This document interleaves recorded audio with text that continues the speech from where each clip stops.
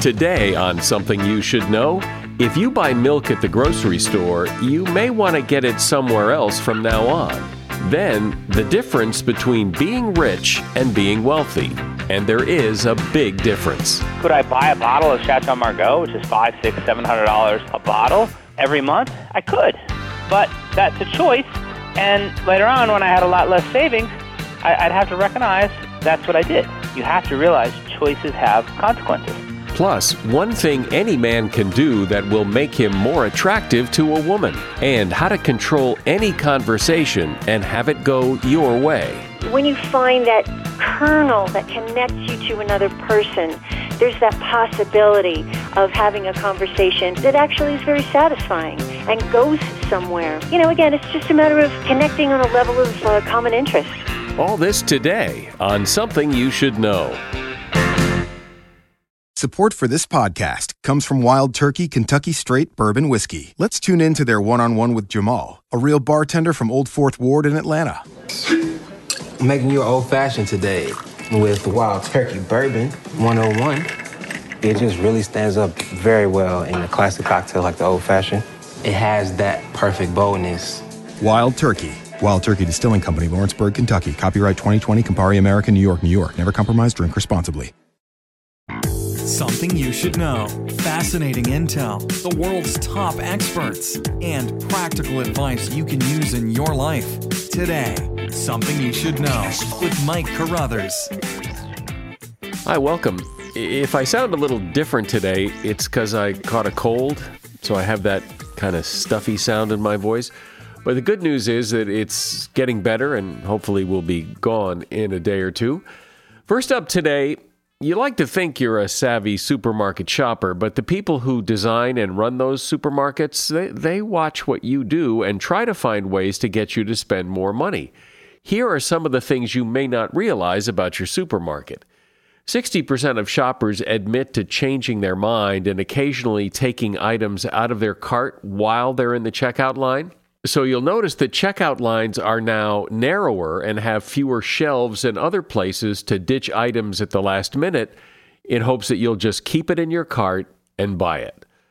Some of the same cheese that's in the deli case may also be available in the dairy case. The package isn't going to be as fancy, but the cheese is the same and it's a lot cheaper.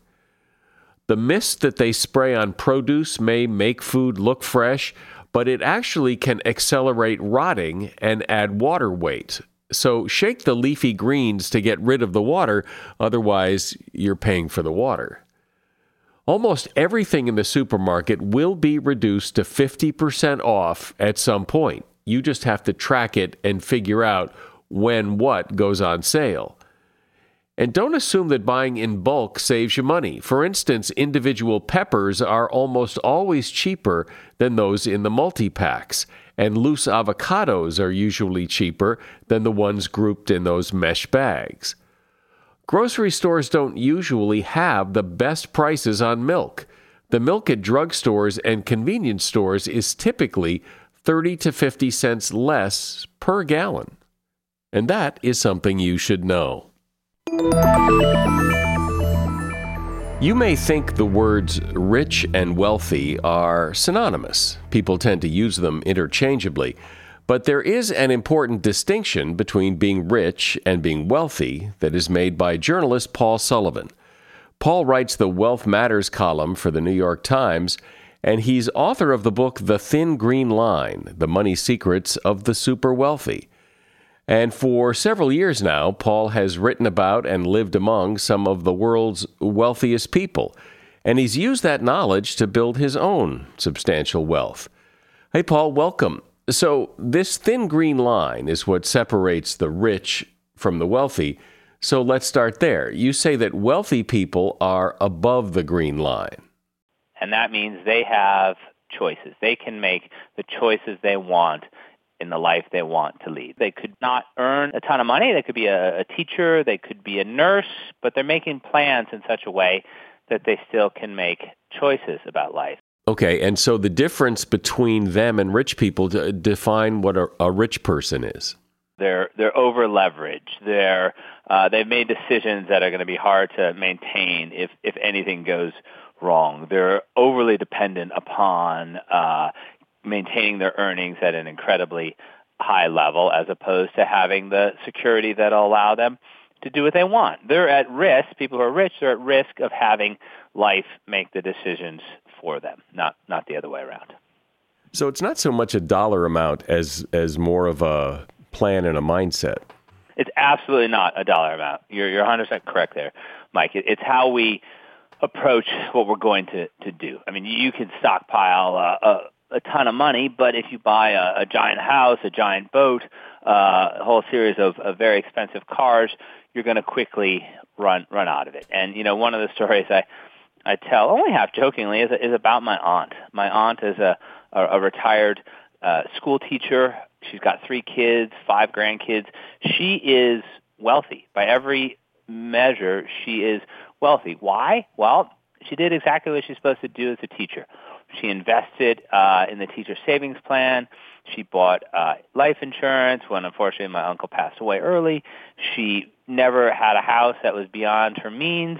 And now, in retirement, in her mid-70s, she gets to do everything she wants to do. Now, she's not getting on a jet and flying off to Davos or Monaco. She's not doing that. But what she is doing is, volunteering at her church, helping people less fortunate than she is, going to see my cousins and her grandkids several times a year, trips off to Italy, river cruises in Europe, going to Vietnam.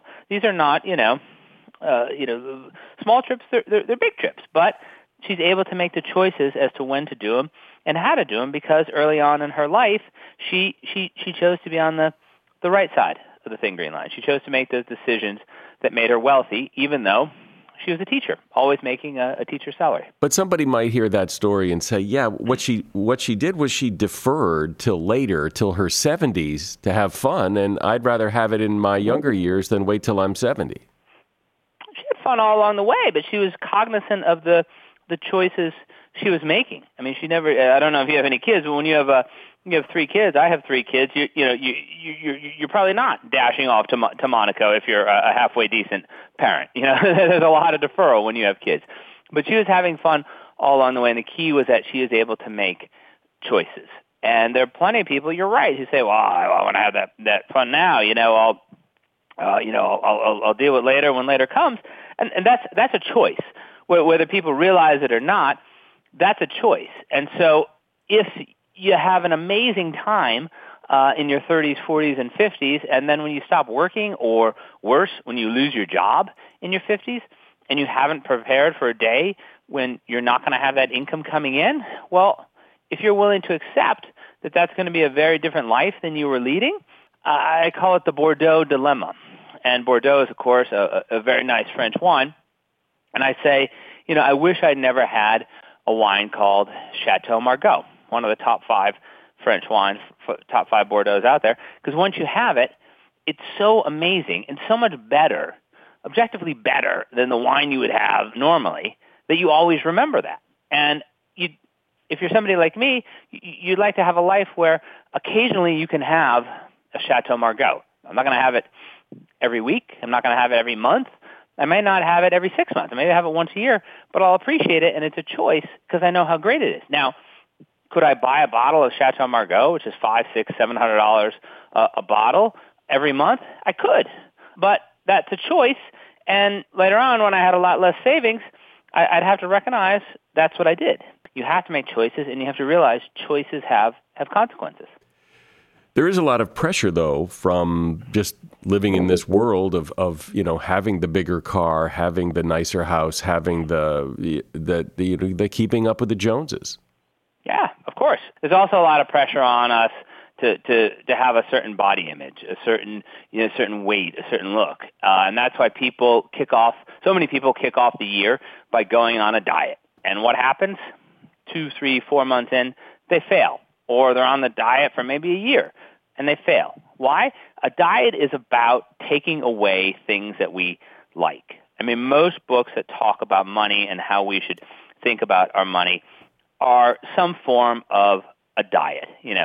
Don't have that Starbucks latte that costs $4 or $5. Don't do that. I tell people the opposite. It's much better to have a plan, not a restrictive set of rules that tell us what we can't do, but a positive plan that tells us what we can do and want to do, but gives us a guide as to how to do it. So if you want to have that Starbucks coffee, fine, but be cognizant of the cost. Calculate it, realize how much that costs every week, every month, every year, and then say, okay, what's my goal? What do I want to save? What type of life do I want to have later on? And make sure you still have the money to save for that. And if you don't, well, that's okay, as long as you're okay with it. Be aware that if you make those choices and you don't have enough money, that's fine, but there are going to be consequences to it. So often people have a plan that then something happens, because something always happens. There's always you don't know what it's going to be, but there's always going to be deviations in your plan which screw people up and make them think, well, screw the plan. And there are always reasons not to save today. One of the guys in my book, Richard Thaler, won a Nobel Prize a couple of years ago. He won it for early research, but he's continued to do very interesting things. One of them is he helped this economist come up with what they called Save More Tomorrow. And it's essentially a way to look at 401ks so that when people get raises, they automatically contribute more money, under the theory that if you don't have it, you don't miss it. So if you're automatically saving X amount of dollars a month toward retirement or toward whatever goal, when that crisis comes along, hopefully you'll be able to, pull other levers around discretionary spending, levers around, that Starbucks latte we were talking about before. Because otherwise, there's always an excuse that we can make to do something tomorrow and not do it today. But the longer we make that excuse, the more we then have to sacrifice and the more we then have to save to lead the life later on when we're not working that we hope to lead. My guest is Paul Sullivan. He writes the Wealth Matters column for the New York Times, and he's author of the book, The Thin Green Line. There's a revolution going on in the furniture business. Think about it. The old way of buying furniture was you go to the store, you pick from what they have, and that's it. But now there's a whole new way with Joybird. From idea to reality, they empower you to create the space and furniture that bring you joy. With Joybird, you get one-of-a-kind furniture made to your unique taste. From mid-century modern to contemporary classics, customizable in an amazing array of fabric choices and every color imaginable. Plus a free personal design consultant to help you nail down your perfect design. Now, each Joybird piece is made by hand with care and precision, using high-quality hardwood and responsibly sourced material to fit your exact specification. See how Joybird is revolutionizing online furniture shopping. Create the furniture that brings you joy today at joybird.com/something. Go to joybird.com/something and receive an exclusive offer for 25% off your first order by using the code SOMETHING. That's joybird.com/something. Do you have a small business? I do. And I can tell you that one of the casualties of people working from home away from the office is phones. Everybody's using their home phone or their personal cell phone for business, and that can be very inefficient and unprofessional. If you're an entrepreneur or have a small business, you know exactly what I mean. This is why I'm so excited to tell you about Phone.com.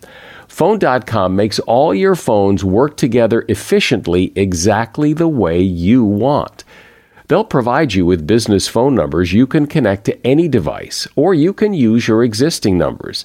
And then you can add greetings and automated attendance, music on hold, call forwarding, and you don't have to give out your personal phone numbers for business. Your cell phone can become an extension of your business phone number. They have so many features that will customize exactly to your needs.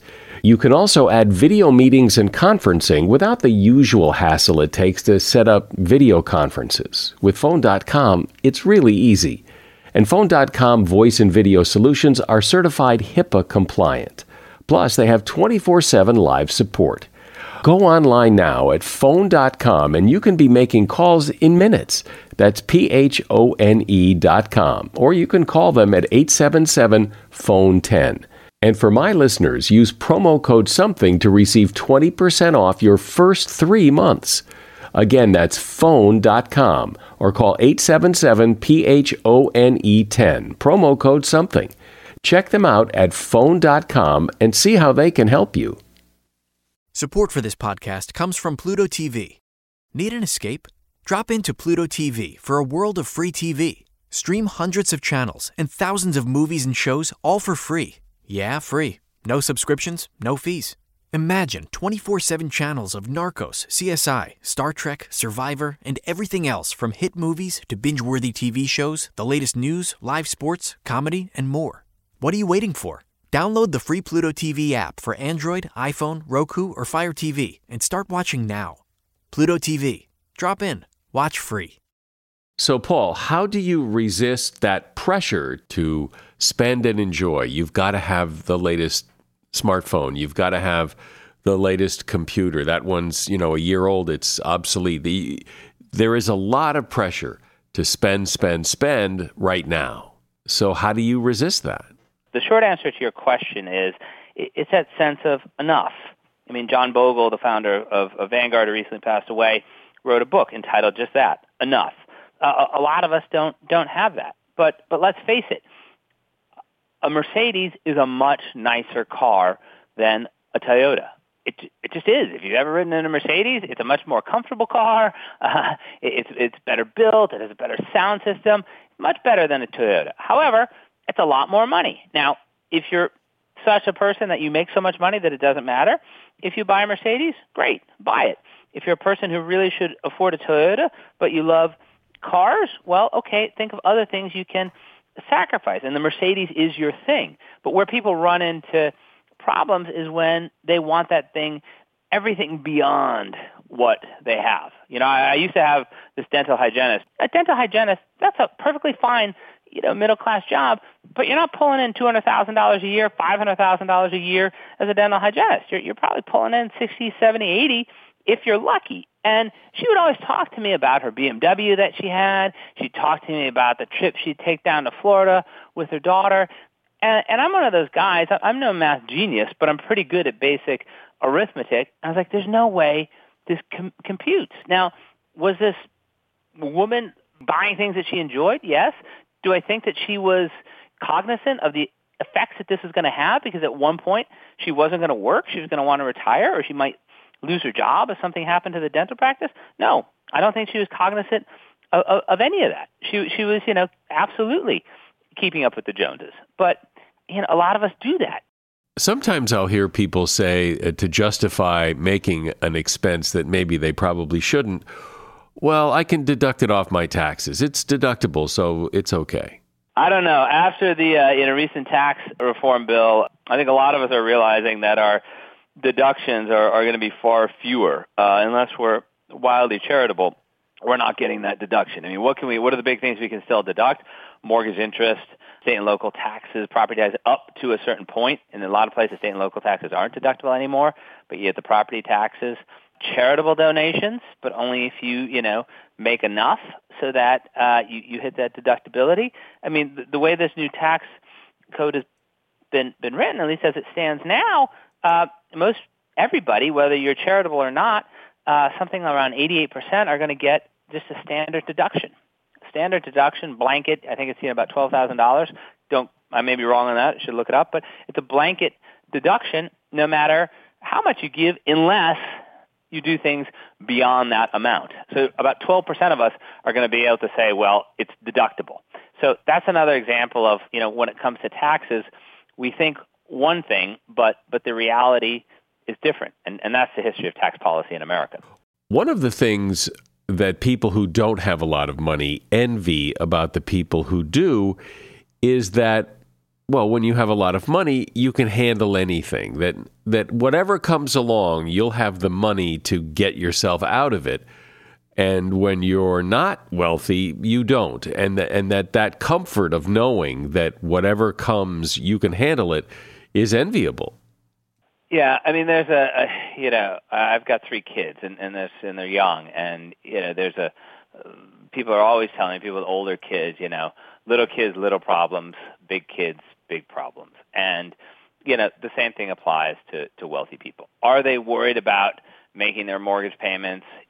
No, probably not. If they're truly wealthy, are they worried about the amount of money they have to put their kids through college or maybe even pay for private school? No, probably not. So those basic things are taken off the table, but they have money concerns in a different way. Now, this is the quintessential rich people's problems, but what are their concerns? Their concerns are, how am I able to impart good money skills on my children? I mean, the majority of wealthy people in America are first-generation wealth, meaning they started out middle class, upper middle class, some cases, working class, and they became wealthy. So they had a certain drive, a certain focus that allowed them to achieve something that paid them an outsized wage or paid them, an outside premium when they sold their business. Now, they still have concerns. They worry, well, do my kids have motivation?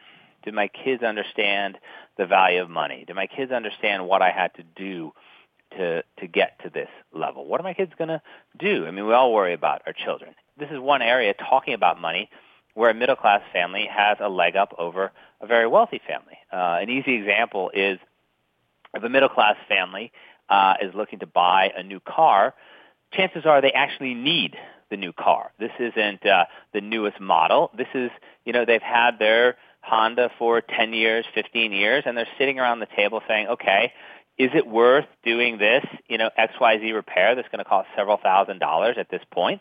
Or should we buy a new Toyota or Honda and take that car payment and have to deal with that $300, $400, $500 a month over the next, X number of months? Is it worth it? Why is that beneficial? Because chances are those people both work, and that conversation is taking place around a dinner table where their children, through osmosis, if they're not paying attention to their parents, just hearing it, are getting a sense of how people negotiate around things that they need versus something that you want. Look, a Range Rover is an awesome SUV, but it's $100,000 minimum, and that means you got to earn $200,000 before you pay the tax to buy that $100,000 car. It's not something anybody needs. It's something you want, and therefore, chances are you're not really sitting around talking about how much it's going to cost or how much I'm going to have to earn pre-tax to buy that brand new Range Rover. If anything, you're talking about the features, about the color, about the interior, like all the things that make that incredible car even cooler. Well, that's a different set of money lessons that those kids are learning around the Range Rover table versus the Honda table. And it's really those conversations that we need to have with ourselves so we know what we're doing, but also, around our kids so they have some sense of money. I don't know if you've talked to enough people to have a sense of this, but if people hear this message and go, this guy's a genius. I really need to do what he's... How hard is it? How hard is it if you've been one way to become the other way?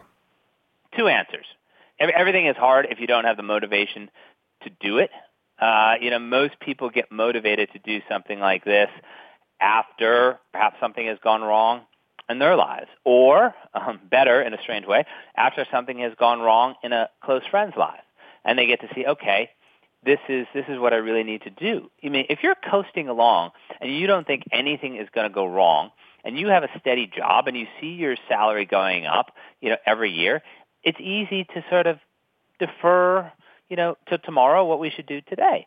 But if you've seen somebody who's worked really hard and lived a pretty good life, and then they've lost a job, or somebody in the family has gotten sick, and suddenly things turn around, most of us who are self-reflective would say, "Boy, what would I do if that happened to me? How could I respond? Would I be in a good enough, position?" And this is where, if you get to that point, hopefully you have enough time to turn things around. Because I never would advocate to anybody, okay, you'd been saving 3% of your money. Tomorrow you need to start saving 25% of your money to catch up. Because you do that for a little while, and then you say, well, forget about this. I don't want to do this. This is miserable.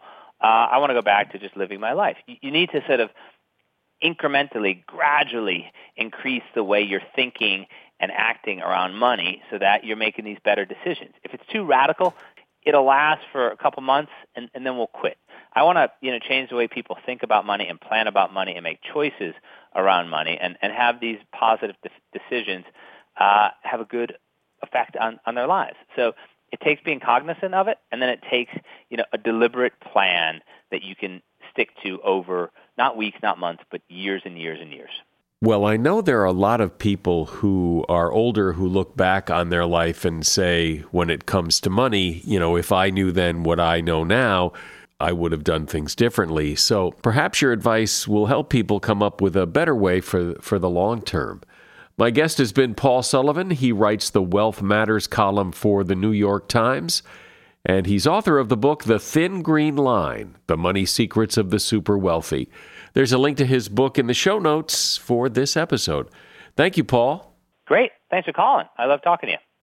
Historically, I've always been one of those people who's very reluctant to upgrade software for my business, mostly because I worry I'll choose the wrong thing, which is why I'm so glad I found Capterra. Capterra is the leading free online resource to help you find the best software solution for your business. They have over 700,000 reviews of products from real software users.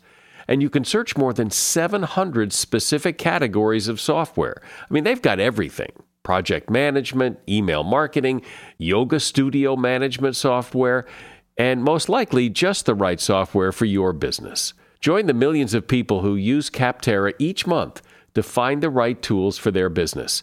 Plus, I think it's just a fun site to explore, and it's free to look around, so you've got nothing to lose by checking it out. Visit Capterra.com/something for free today to find the right tools to make 2019 the year for your business. Capterra.com/something. Capterra, that's CAPTERRA, Capterra.com/something. Do you own or rent your home? Sure you do. And I bet it can be hard work. You know what's easy? Bundling policies with Geico. Geico makes it easy to bundle your homeowner's or renter's insurance along with your auto policy. It's a good thing, too, because you already have so much to do around your home. Go to geico.com to get a quote and see how much you could save. It's Geico Easy. Visit geico.com today. That's geico.com. Hey, I'm Kat Lasso. I'm Xavier Jernigan. And I'm Speedy Mormon. And together, we're the hosts of Spotify's new morning show, The Get Up. Every day, we're bringing you the biggest news stories and pop culture headlines. Ooh, and the conversations you need to be in on. Okay. Don't worry, if you're not a morning person, we're doing the work for you. So just search The Get Up, hit play, and listen up for everything you need to know. With a playlist made just for you. Listen now for free, only on Spotify. Think of all the conversations you have in a day. There are probably a lot of them, and some of them probably go better than others. I know for me, I often think back on conversations I had and think, I wish I'd said something else instead.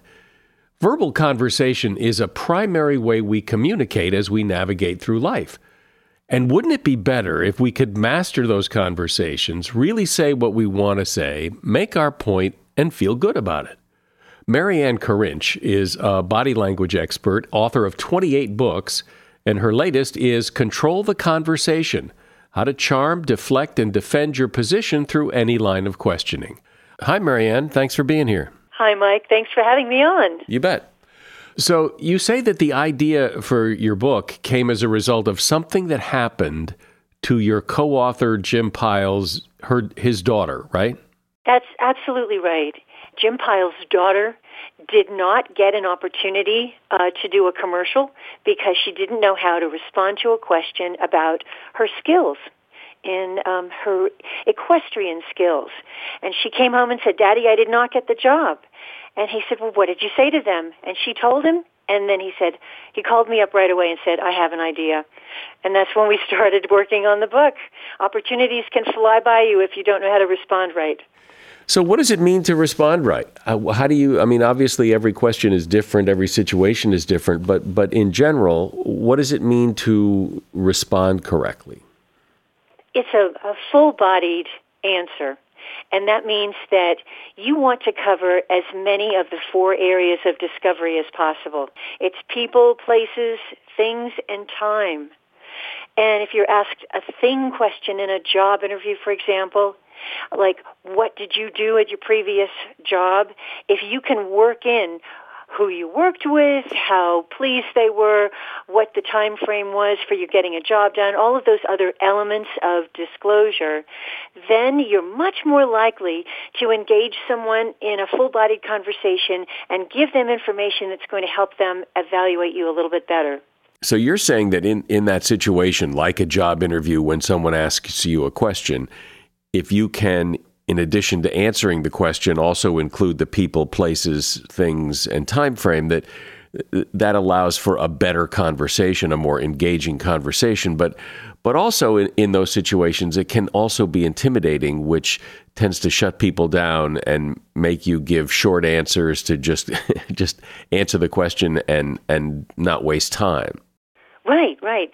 That's why if you go into it thinking, there are 4 areas of disclosure, I really need to cover as many bases as possible and give a complete, robust response to whatever I'm being asked, I represent myself better. You have to be very conscious about it, very deliberate, and it helps to prepare. What about people who just don't generally like conversation? I mean, all of us have times where we would rather not converse with someone else, but there are people too who they're not conversationalists. They don't like small talk. They're uncomfortable in those situations. Right. Even people who are shy in conversation, reluctant to engage in conversation, something interests them. And when you find that kernel that connects you to another person, there's that possibility of having a conversation that actually is very satisfying and goes somewhere. But it's, again, it's just a matter of connecting on a level of common interest. Everybody knows and can think of people in their life who are quite charming in conversation. But what does that mean? What does it take to be more charming? Part of it is active listening. This is something that you do well. You're charming, Mike. You listen to people and you ask them questions that will get them excited, that will engage them in conversation with you.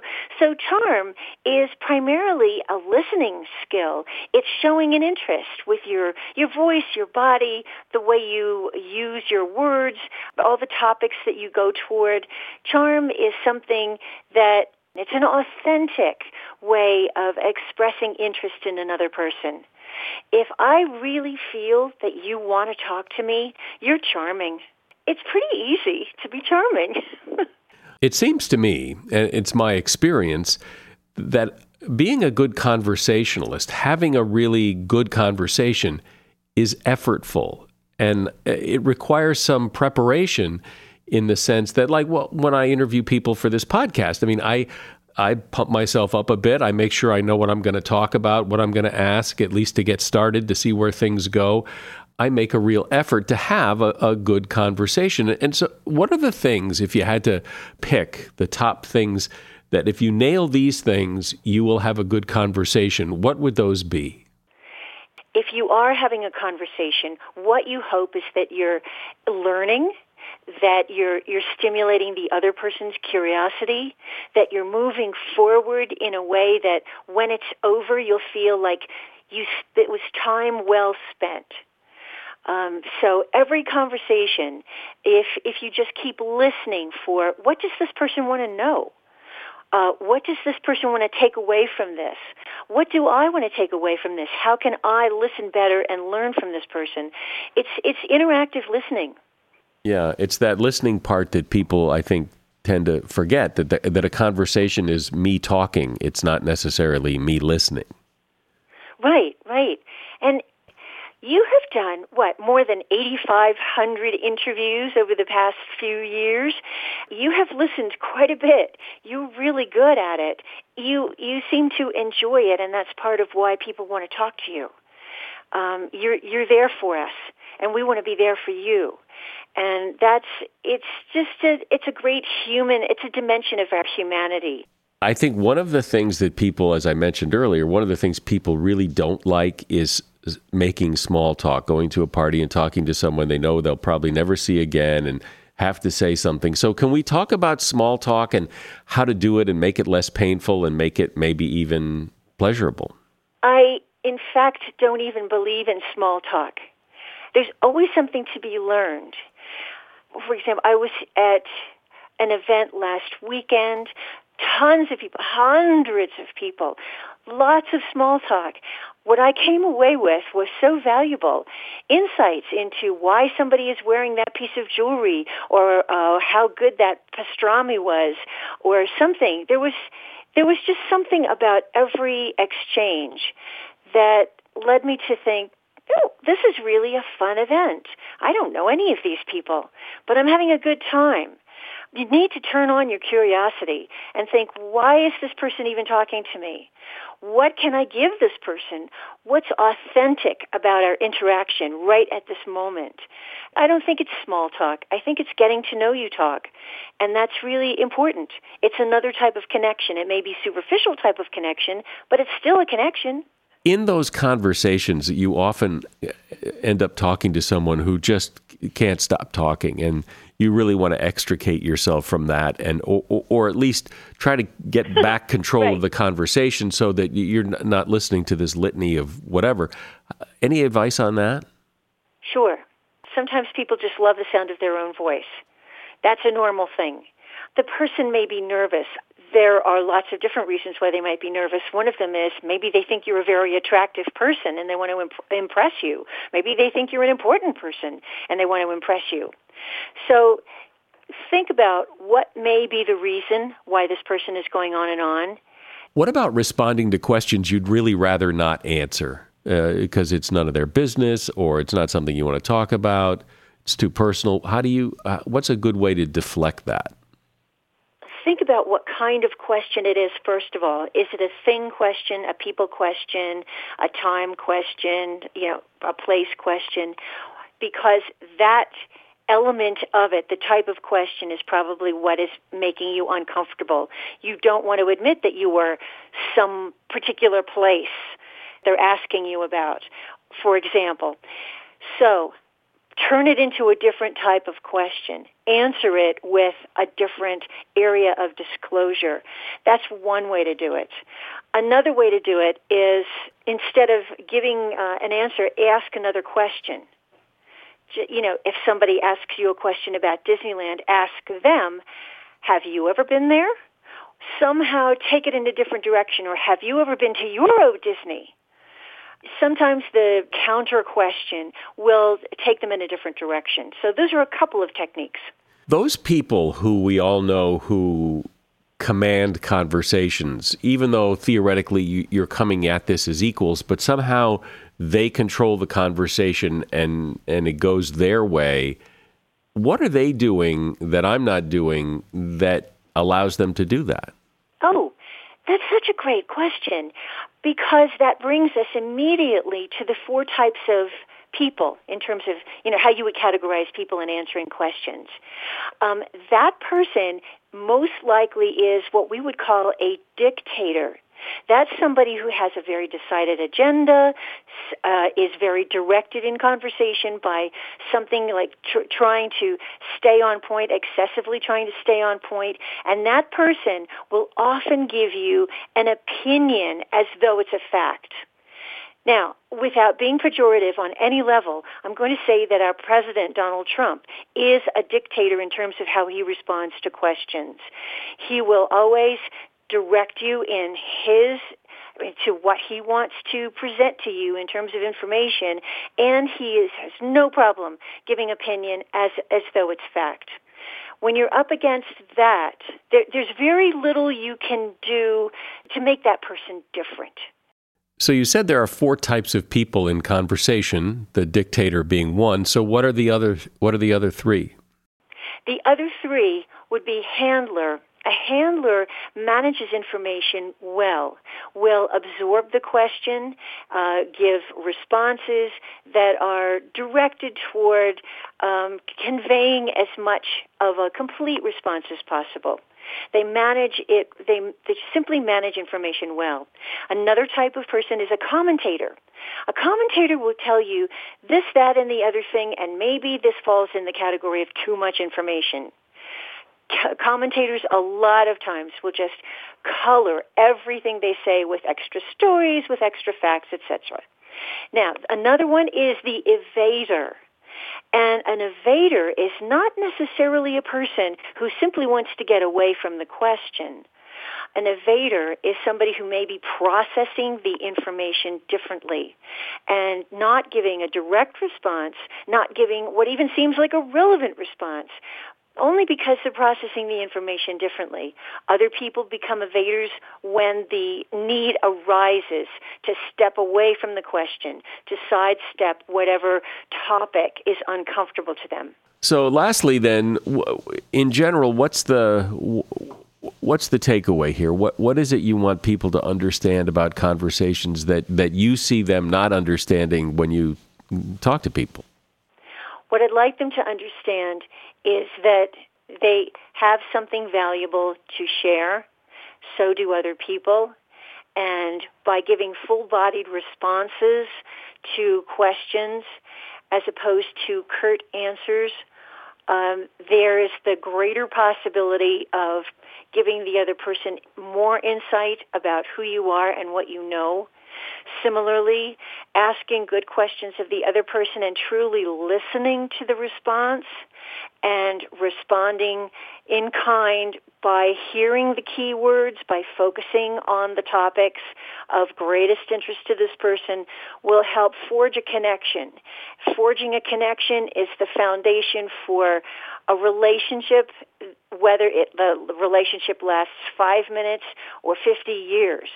That interaction, that level of interaction of genuine engagement and authentic listening, active listening, will lead to much more satisfying interactions with other people.